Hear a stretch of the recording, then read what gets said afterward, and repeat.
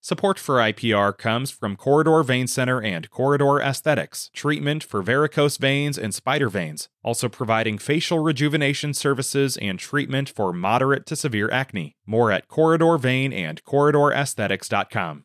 You're listening to an archive edition of River to River from Iowa Public Radio News. Brain scientists say psychedelic drugs may launch a new era in psychiatric treatment. This hour, we want to explore how drugs like psilocybin and MDMA can alter individual brain cells and can help perhaps rewire the brain, it is thought. How these drugs may offer a new way to treat disorders ranging from depression and anxiety to chronic pain and PTSD. Later in the hour, we'll hear from researchers here in Iowa and also from an Iowa State representative, a Republican who advocates for psychedelic-based therapy. Now, part of the push to discover the promise that treatment with psychedelic drugs may hold comes from the lasting trauma experienced by our servicemen and women. More than 30,000 service members have taken their own lives in the years since September 11th. That's 4 times the number who died on the battlefield. Juliana Mercer is with us, a Marine Corps veteran, and now she's the Director of Veteran Advocacy for the group called Healing Breakthrough. Juliana, welcome to the program. Thank you, Ben. I understand you have this organization, just to make sure we're understanding that in short form, first of all, your organization aims to provide better access with psychedelic-assisted therapy for veterans with PTSD who may benefit, correct? Yes, with a specific focus on MDMA-assisted therapy, which is in the pipeline to be FDA approved mid-2024. So our goal is to get that into the VA system, accessible to veterans once it is cleared through the FDA process next year. Okay, good. And we'll hopefully have a chance to talk about the different types of drugs we're talking about in this class of psychedelics. Let's start off by having you tell us about your background, please, in the military. You were a first-generation immigrant from Mexico, I understand, 16 years in the Marine Corps, deployments in both Afghanistan and Iraq. Tell us the story of how your experiences during deployment led to post-traumatic stress disorder. Yes, so my 2 deployments were during pretty significant times in the conflicts of the Middle East. 2006 was a pretty heavy combat-laden deployment in Iraq. I was in Fallujah, and that was my very first deployment with the Marine Corps. And my second deployment was in 2010 to 11, and that was in Helmand, Afghanistan. And that year was a year of some of the bloodiest battles that the Marine Corps had fought since Vietnam. And we took a significant number of casualties that year, some of the highest numbers in all of the conflicts over those 20 years. Between both of those deployments, I spent 5 years working with our wounded. I was stationed at the Wounded Warrior Battalion in San Diego, California. We received our wounded that were coming back from theater, missing limbs, with brain injuries, with post-traumatic stress, all the different types of injuries that were coming back from the battlefield. We were working with them to help them reintegrate into their life post-injury. Mm-hmm. And you had experiences that then, as we indicate from PTSD, that trigger memories of the trauma you experienced with some intense emotional and physical reactions. When did you and how did you discover that you were suffering from PTSD? Yeah, for me, it was a kind of a long, drawn-out process. Veterans inherently are very resilient, and we also do a really good job of, I call it one-downing ourselves instead of one-upping. We say, I would look at my veterans with, really young kids, not even of drinking age, missing 3 limbs, and I look at them and say, I'm fine. I have all my body parts. I'm okay. And I did that for a very long time, working with a population that, had visible injuries and that was really suffering, and comparing myself and my experiences to them, kind of the process of me recognizing that I had in fact also had traumatic experiences, quite a long process. When I did realize that, it was about 18 years into our country being at war. And I was in the veteran nonprofit space. So this was after I had left active duty. I was working with nonprofit organizations that were helping to support veterans, and found myself in a place where I was doing really purposeful work, but no longer felt like I had a purpose. And I also couldn't bring myself to continue working with veterans. So I had to stop doing something that I really loved, because working with them was just continually re-triggering and reopening wounds of grief and trauma and pain, which I collected for a very long time, and eventually was kind of drowning in them. Yeah. Take us to the point where you discovered psychedelic-assisted therapy. Yes. So, around that 18-year mark, I was looking for help because I knew that there was something wrong in the work that I had done, with our wounded and with mental health. I knew that I needed help, and I started talk therapy, and that talk therapy helped me to not feel so alone, but it wasn't helping me get to the root of my problems. And around that same time, I met an organization called Heroic Hearts Project. It was founded by an Army Ranger who himself found healing through psychedelic therapy on his own and wanted to help connect other veterans to these healing modalities. I was able to go, with their help, to Costa Rica to an ayahuasca retreat. And that was my first experience with these types of plant medicines. And I understand, Juliana, in your case, and this is not in all cases, but you had tremendous relief, a release of trauma with the very first treatment. Yes, so the ayahuasca actually helped me to give myself credit for the trauma that I had in fact endured. And I came home and still had work to do.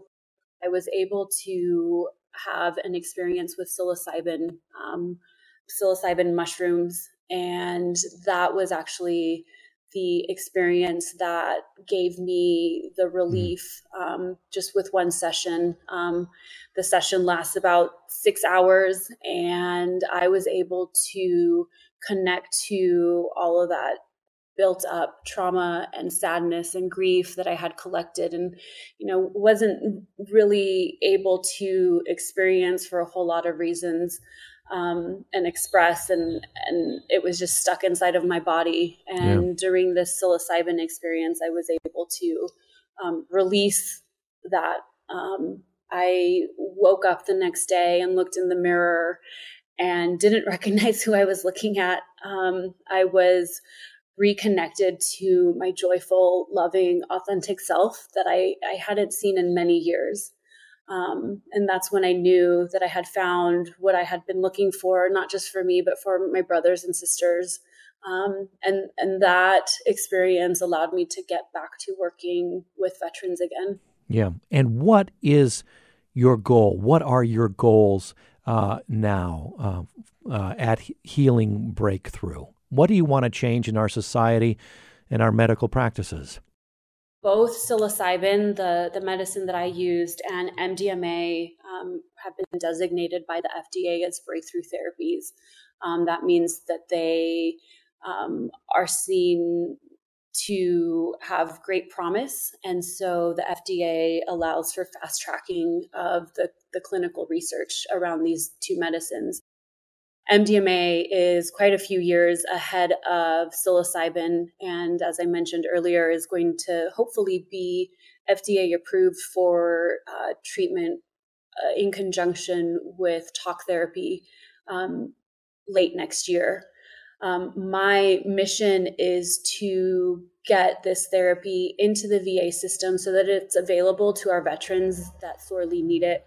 The FDA trials that were just completed have shown MDMA to be 67% effective in helping to treat treatment-resistant post-traumatic stress. So 2/3 of the participants no longer qualified for a PTSD diagnosis after their treatment with MDMA. Mm-hmm. What's even more exciting is that 88% of those participants had a reduction in symptoms.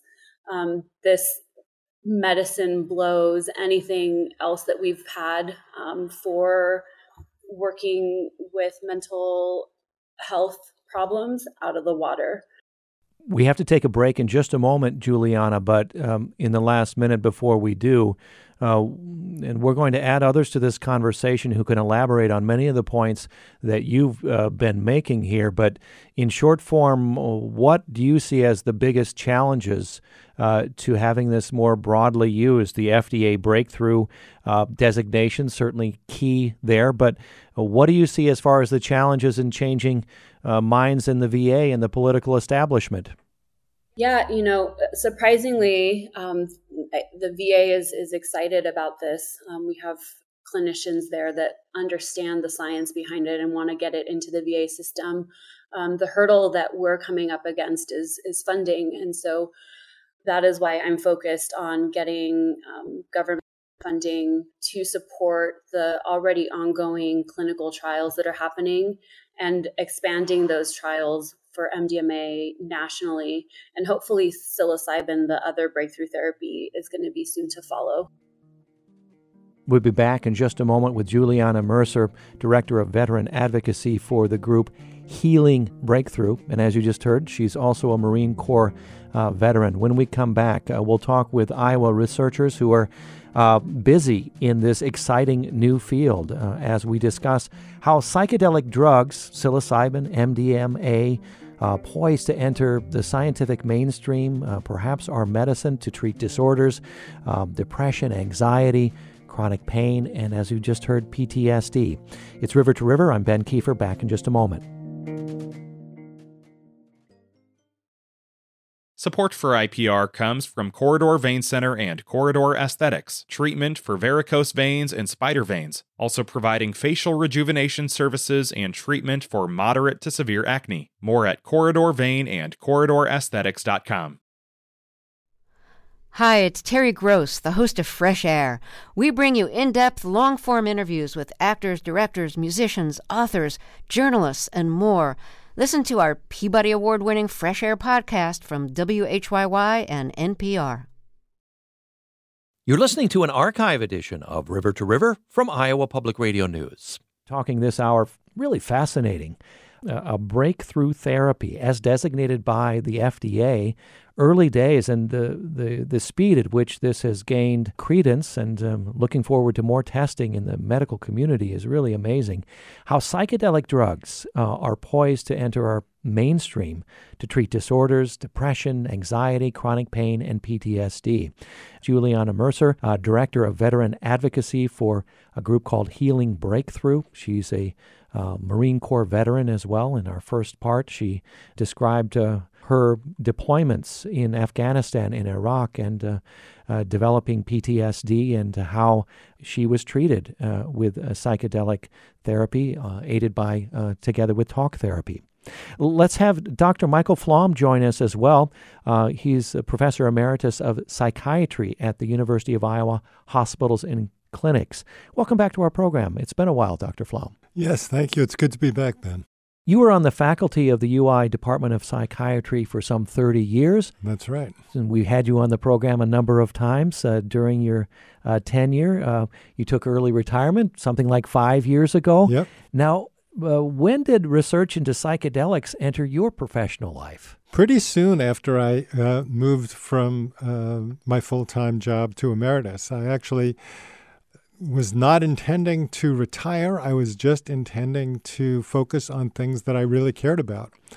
And I care about many things, and this is just one of them. But I think within the first month or two after I stepped down from my position, I went to our departmental chair, Dr. Pegnapolis, who's important because she's been such a great champion of this. And I said, Peg, I have some departmental funds that I could use to go to this meeting, but if you don't want me to go to the meeting, or if you don't want me to use departmental funds, I would understand that, and I won't. And she said, why? I said, well, it's a meeting about psychedelic-assisted psychotherapy, and I don't know if you're comfortable with that.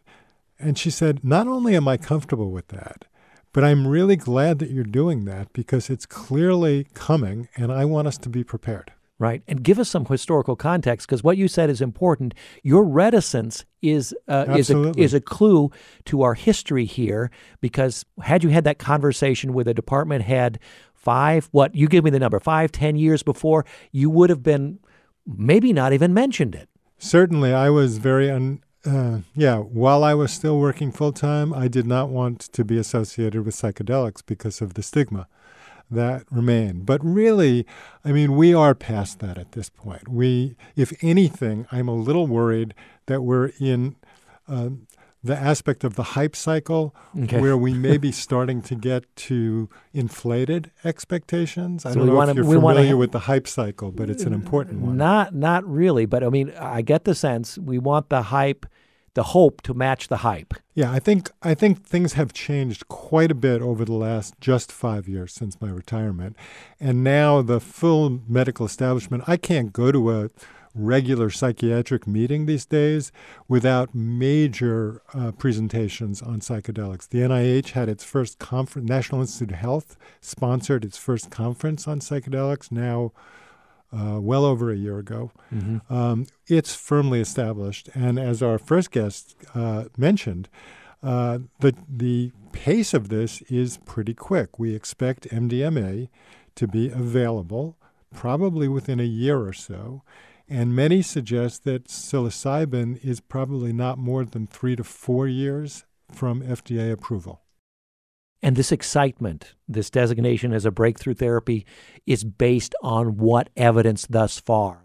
The first phase of psychedelic research was in the 1950s and 1960s and was actually quite promising. And then it was completely clamped down upon for reasons that I won't go into right now, but they were not scientific. They were political.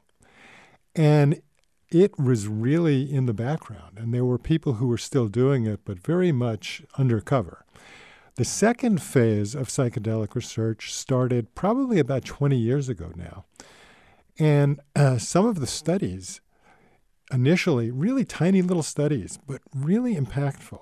So one of the really impactful studies took something like 15 people who had terminal diagnoses and who were struggling terribly with depression and anxiety in the face of their coming death. And one treatment with a classic psychedelic, I can't remember if it was psilocybin or LSD, in about 8 or 9 of those people was absolutely transformative. And that little study ended up in probably the highest impact medical journal in the world, the New England Journal of Medicine, and started shepherding in a host of other studies that have been going on now really since the early 2000s in many different areas. And as Juliana pointed out in the first segment, some really quite remarkable findings across a variety of disorders. Juliana, I want to go back to you since you've been treated with this type of research, psychedelic drugs, together with talk therapy. Juliana, how, for those of us who've never experienced psychedelics, have not needed it or used it recreationally, what is that experience like? And I don't know if you had any prior experience to it. It's really hard. I gather it's a hard thing to understand unless you experienced it. Or can you describe it in some way? Yes. So MDMA specifically, I like to describe it as it switching off your fear receptor. So somebody that has post-traumatic stress has that switch stuck on. They're stuck in a trauma response of fight, flight, freeze, fawn, and they're not able to switch it off, which is why they are so sensitive and have, big reactions to things that, maybe like a firework or something. MDMA allows that switch to be flipped and allows you to go into the root causes of your trauma without that trauma response. It also connects you to more love, and it allows you to start to process some of the things that maybe had been creating fear or trauma or causing those trauma responses. So with that switch off, you're able to start processing things that you didn't have access to because that switch was on and it was blocking your access to those things. And Juliana, I understand, though, the treatment can in some cases be unpleasant. Was it for you? I unpacked a lot of trauma and grief. I think there is a misconception that you re-experience the traumatic events, or that you have to go back in and really unpack those events. For me, I was able to actually connect to the emotions that I wasn't able to connect to, say, when I was working with a wounded vet and I had to put on a strong face for them and be positive, and I couldn't show them how upset or sad I was for them. Or when I was, in country and we'd have to, go to essentially a funeral, but not able to cry, not able to actually take time to process that grief. Mm-hmm. Those things were all stuck inside of me, and the psilocybin allowed me to connect to and finally experience those emotions, but also through experiencing them, releasing them from my body, from my mind, and from my spirit. If you just joined us, Juliana Mercer with us of Healing Breakthrough. She's a Marine Corps veteran as well. Dr. Michael Flom, emeritus professor of psychiatry at the University of Iowa Hospitals and Clinics. How psychedelic drugs are poised to enter the scientific mainstream in our medical community, treating a variety of disorders. Dr. Flom, let me ask you, sitting across from me, listening to Juliana describe that experience there, I want to hear from a psychiatrist how you interpret what happens in the brain with this type of therapy. Perhaps a lot of unanswered questions, but what, yes. What can be said about what does happen? Very simply, I want to make one point to what Juliana was saying, because we're lumping MDMA and psilocybin into one category. Okay. And in fact, a lot of people would suggest that the so-called classic psychedelics, such as psilocybin, LSD, and a few others, are a bit different than MDMA. And I would suggest that their therapeutics are a bit different as well.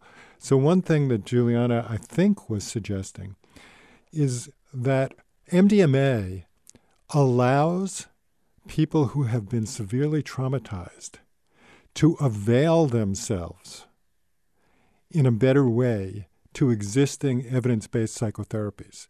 So if you're so traumatized by thinking about an event, how can you take advantage of a psychotherapy that involves talking about that event? Because you can't even face it. Yeah, it triggers all kinds of fear responses and very strong emotional responses that shut you down. So MDMA allows people to be available to the kinds of psychotherapies that have been effective for people with other disorders but have not been effective for people with PTSD. That's a very important distinction. I think psilocybin probably works in a different manner. I don't think we know that manner. One of the tragedies of shutting down psychedelic research in the 70s was that these medicines have such a potential to help us understand so many higher brain functions. And so we are starting to learn about the brain through studying these drugs, but we're really not at a point where we could say, aha, this is exactly how it works. So fascinating, and the hour is slipping away from us. This hour is recorded, not live for our audience, but I have an email question from a listener. Perhaps, Dr. Flom, you can answer this. What are the risks of being treated with psychedelic drugs in this way? Do any patients suffer from adverse and irreversible harm that we know of? Well, I think, one of the things that happened in the 70s, late 60s, early 70s, was this incredible barrage of the negative outcomes of psychedelics, which were clearly overstated. The bottom line is that with appropriate so-called set and setting, i.e., if people are adequately prepared, and the setting is one that is safe, mm-hmm. and appropriate with skilled therapists such as Dr. Maurer, who's with us today, mm-hmm. The likelihood of adverse events are really quite low compared to the likelihood of adverse events with all other kinds of therapies that we have to offer. Before this segment ends, Dr. Flom, you teed this up nicely. We have another guest to welcome, Candida Maurer. He is a licensed psychologist based here in Iowa, research scientist in the University of Iowa Department of Psychiatry in the Psychedelic Medicine program. Candida Maurer, welcome to the program.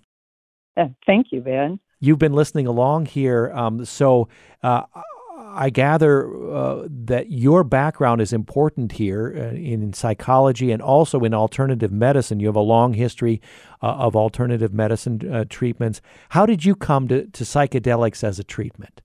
Yeah, that's actually a longer story than I think would be helpful. But I would say I had a very traumatic childhood. And when I got into my 20s, I experimented with psychedelic medicines, and I was a hippie and all of that stuff, and that was what was going on in my group of people. And it really changed me. It allowed me to see just my life and actually reality in a new way. And that stayed with me, even though I didn't do psychedelics for, 40, 50 years. And then they started being on the scene again. And I just lit up in my brain, and I said, I'm going to study this. I need to know more about this. Mm-hmm. Okay, so what are you researching in the psychedelic medicine program at the University of Iowa Department of Psychiatry?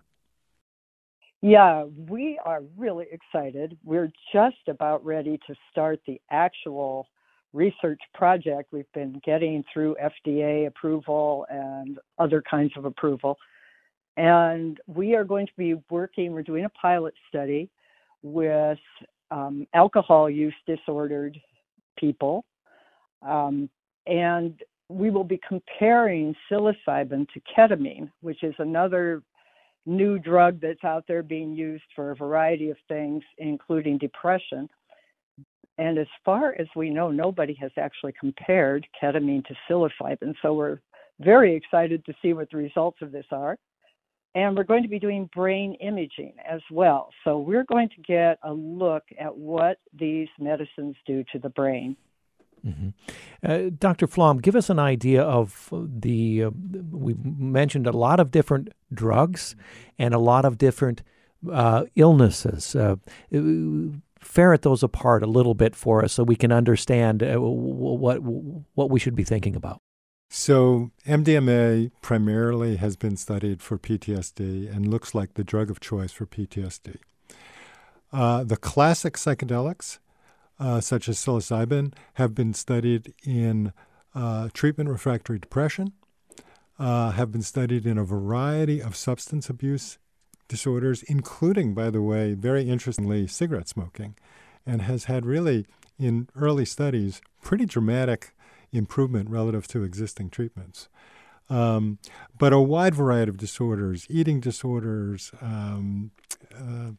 We mentioned ketamine briefly, which is a longer story than we could probably get into now. Mm-hmm.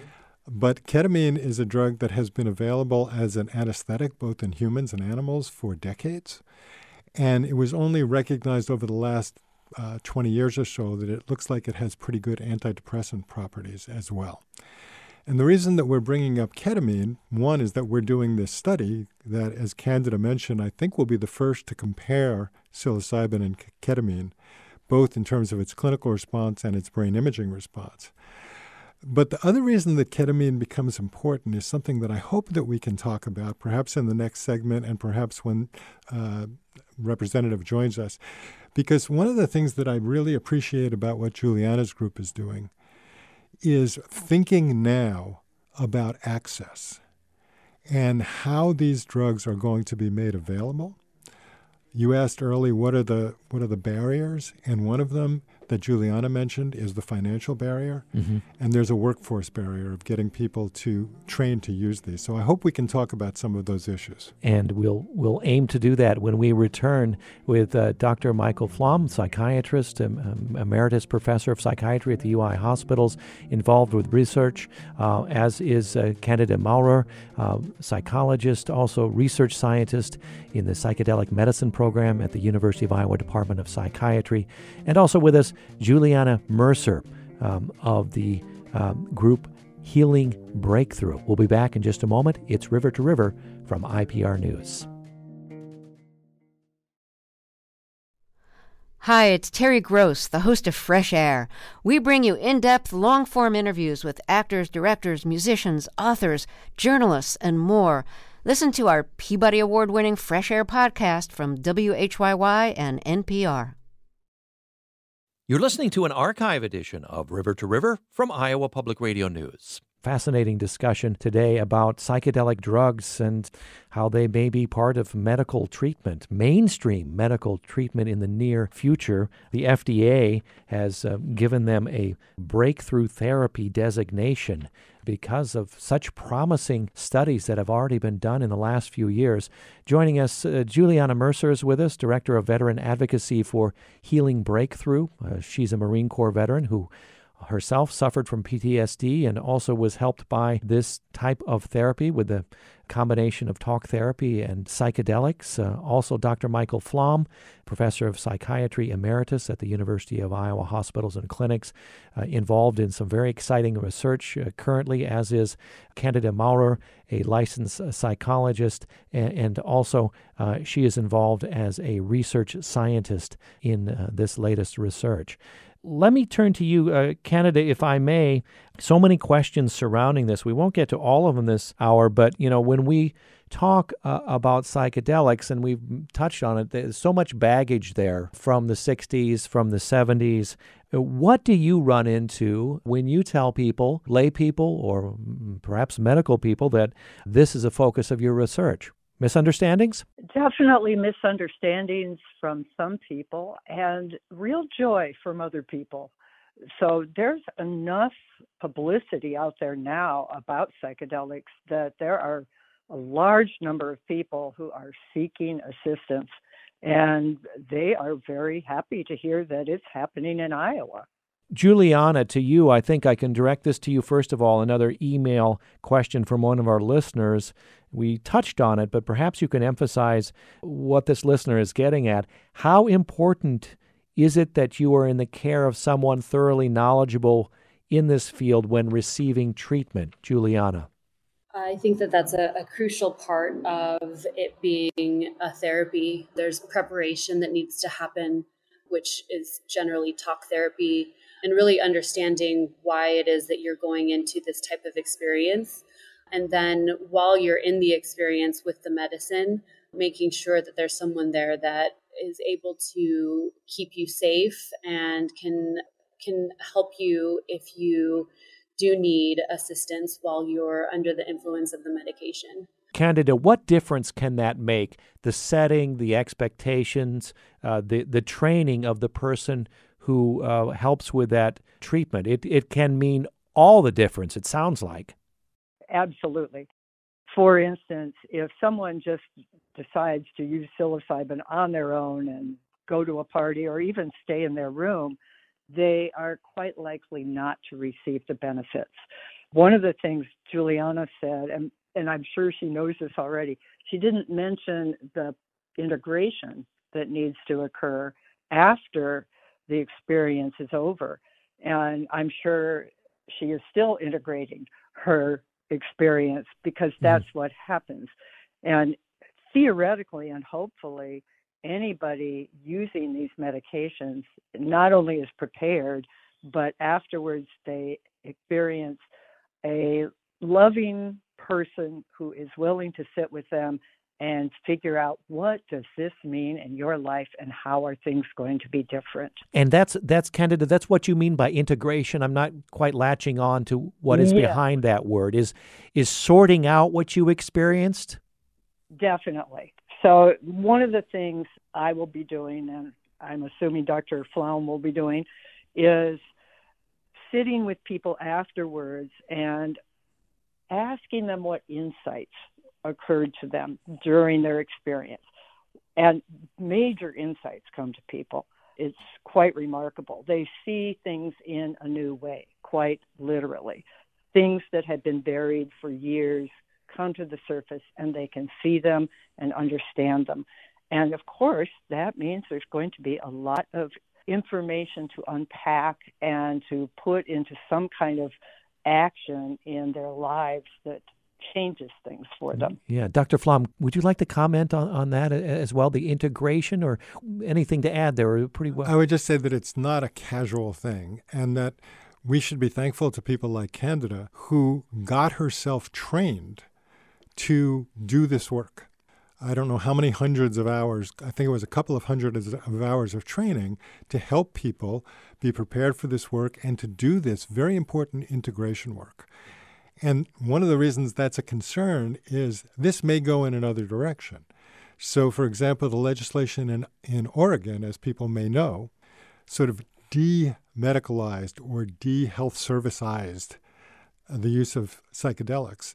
And now, in order to work with someone with psychedelics in the state of Oregon today, as of January 2023, I believe, you have to have 130 hours of training. That's true. But you also need a high school degree, and that's it.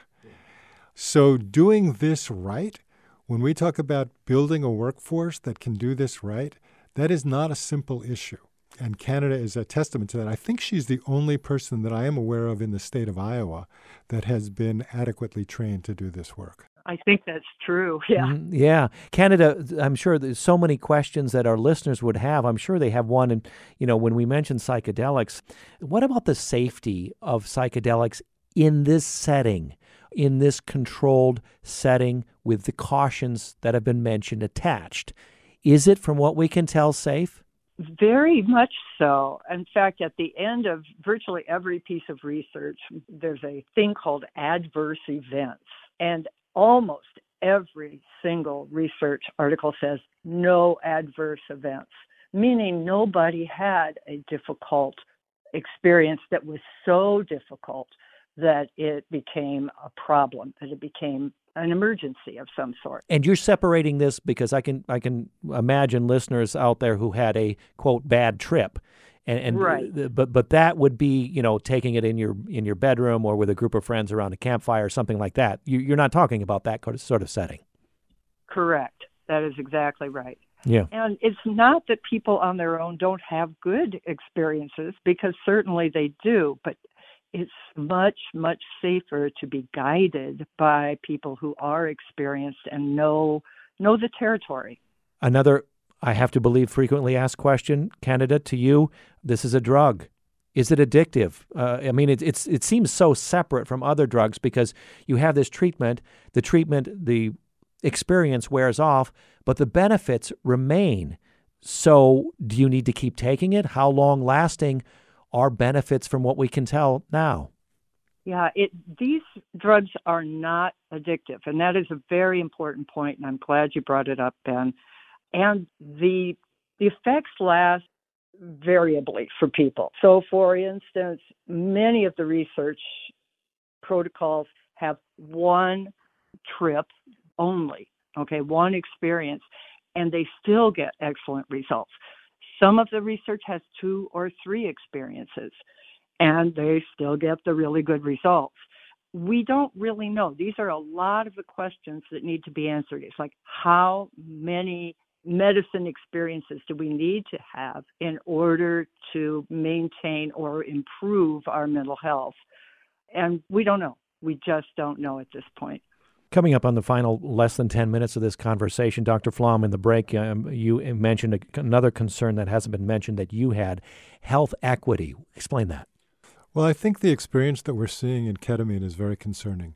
Right now, ketamine is increasingly widely available. You can get ketamine. There's a clinic in Coralville. And if you call and ask what insurance they take, it's very, very limited. And these are expensive treatments. The study that Juliana mentioned early that had a 67% success rate cost about, I believe, $11,000 per person, which over time pays off, but that's steep. And what I'm very concerned about is setting up a two-tiered system at a time when we're starting to pay attention to health equity. Are we setting ourselves up for a time when only those who can afford these medicines will have access to them? And I think we have to be very proactive in figuring out ways to avoid that. Mm-hmm. One more guest to introduce to our conversation before we end this hour. State Representative Jeff Shipley joins us by phone, a Republican. Representative Shipley, welcome to the program. You're from the Van Buren County area, aren't you? Yes, sir. That's correct. Good. You're an advocate for psychedelic-based therapy. As a lawmaker, you proposed changes into the 2023 session, perhaps before that I'm not aware of. What are you advocating for Iowa state law? Yeah, so House File 240, which did have a real good subcommittee meeting, and we had unanimous support 3-0 on that, just would have deleted psilocybin and psilocin from the drug scheduling. Obviously, it would still be scheduled at the federal level, so technically enforceable. But I guess the question we were trying to ask is what really is the justification for the criminalization of these substances? Psilocybin is the one I'm most familiar with. And, you know, when you look at other controlled substances, it's very easy to kind of make that link to criminal behavior or types of things that would be disruptive to society.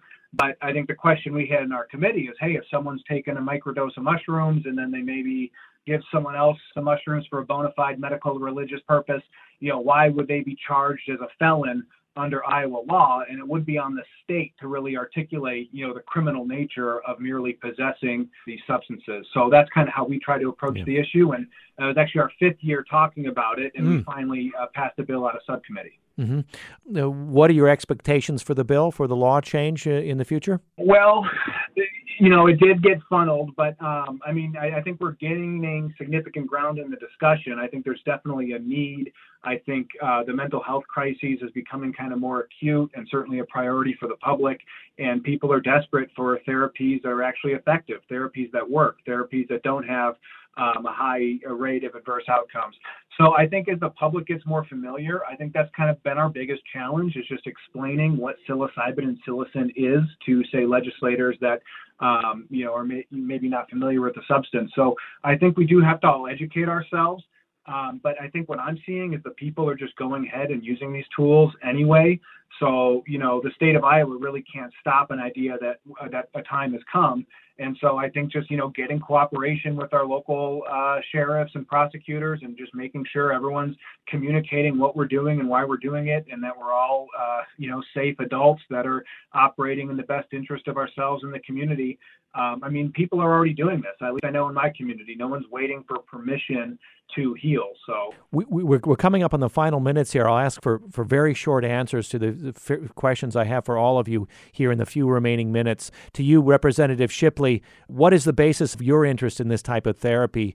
Personal experience, someone you know? How did you get turned on to this? I classify it as religious use and just helping an individual figure out their relationship to existence. Okay. Juliana Mercer, let's go back to you where we started this program. You mentioned funding as a key to having this go forward effectively and safely, right? Yes. To date, all of the studies and around MDMA assisted therapy have been through public funds and philanthropists. It's time for our government to get skin in the game and help support these clinical trials in the VA system. Juliana, how do listeners find out more? Let's say this is one of their very first acquaintances with this kind of medicine. Their mind is wouldn't be surprised if their mind is blown by this conversation. How do you find out more? How do you investigate and answer the many questions that you might have? Yeah, I think first and foremost, if you're a veteran that's in need, reach out to Heroic Hearts Project. They can connect you to answers around these types of therapies. And if you're a public citizen that wants to learn more, I think MAPS, the Multidisciplinary Association for Psychedelic Studies, is a good place to go. And you can also go to healingbreakthrough.org to find out more about the work we're doing on this legislation. Dr. Flom, we have just a minute or two left of this conversation. What thoughts, perhaps not mentioned yet, do you want to leave us with? It is an extremely exciting area, Ben, but people should also recognize that it's going to take some time. MDMA is probably going to be available pretty soon, but the others, it's going to take some time. And in terms of what our legislature person suggested, our recommendation is that these medicines be used with psychedelic-assisted psychotherapy. That's different than just taking psychedelics, and I don't think we're advocating for that. Right, and so you're going back to the history, the baggage connected to this. Don't make the same mistake twice. Don't even go I think close. as a society, we have to be careful about that. Mm-hmm. And we have to train a workforce, and we have to figure out how to deliver these medicines in a way that is going to be most effective. Mm-hmm. The final word to you, Candida Maurer. First of all, these medicines are safe, and with appropriate help and appropriate guidance, people get better in a remarkable way. Faster, more easily, people are simply getting better. And it is a remarkable thing to witness. And honestly, I'm going to even use the word miracle, because occasionally there are actual miracles of healing. And I bet Juliana could attest to that. Yeah. Juliana, would you call it a miracle for you in your case? Absolutely. 20 years of trauma and grief leaving me in a 6-hour session definitely could be classified as a miracle. Mm-hmm. Dr. Flom, quickly before we go, should people interested in this go mention this to their physician, to their psychologist, psychiatrist at this point, or is that time, hasn't it come? Certainly, most physicians are not going to be in a position to be helpful at this point. I think people can start talking to their psychiatrists about it. But again, I think we're talking about a number of years before this is widely available. We are beginning clinical trials at the University of Iowa, and I'm really glad that we're doing that so that we're in a position to deliver these therapies in a responsible manner as soon as possible. Dr. Flom and Candida Maurer will check back with you on the research. It would be hard not to check back with you with the excitement in the air here. Thank you, Candida and Dr. Flom, for joining us. Thank you, Ben. And I thank our legislator for his advocacy. Okay. And thank you. I was going to say one more thing. Sure. One thing people can do is contact your legislator, not just Jeff, because he's doing a fantastic job. We need to contact all of our legislators and let them know about this. Okay, thank you, Candida. Representative Shipley, thank you very much for joining us for the final part of this hour. Hey, you're welcome. Great to be with you guys. Thanks, everyone, for all the work you're doing. Thank you. And Juliana Mercer, thanks to you. You led off our program, and thank you for your service to our country, your story with us, and your advocacy this hour. We appreciate it. Thank you. So happy to be here, and thank you for helping us to educate the public on this. This edition of River to River, produced by Caitlin Troutman. Our executive producer is Catherine Perkins. I'm Ben Kiefer. Thanks for joining us.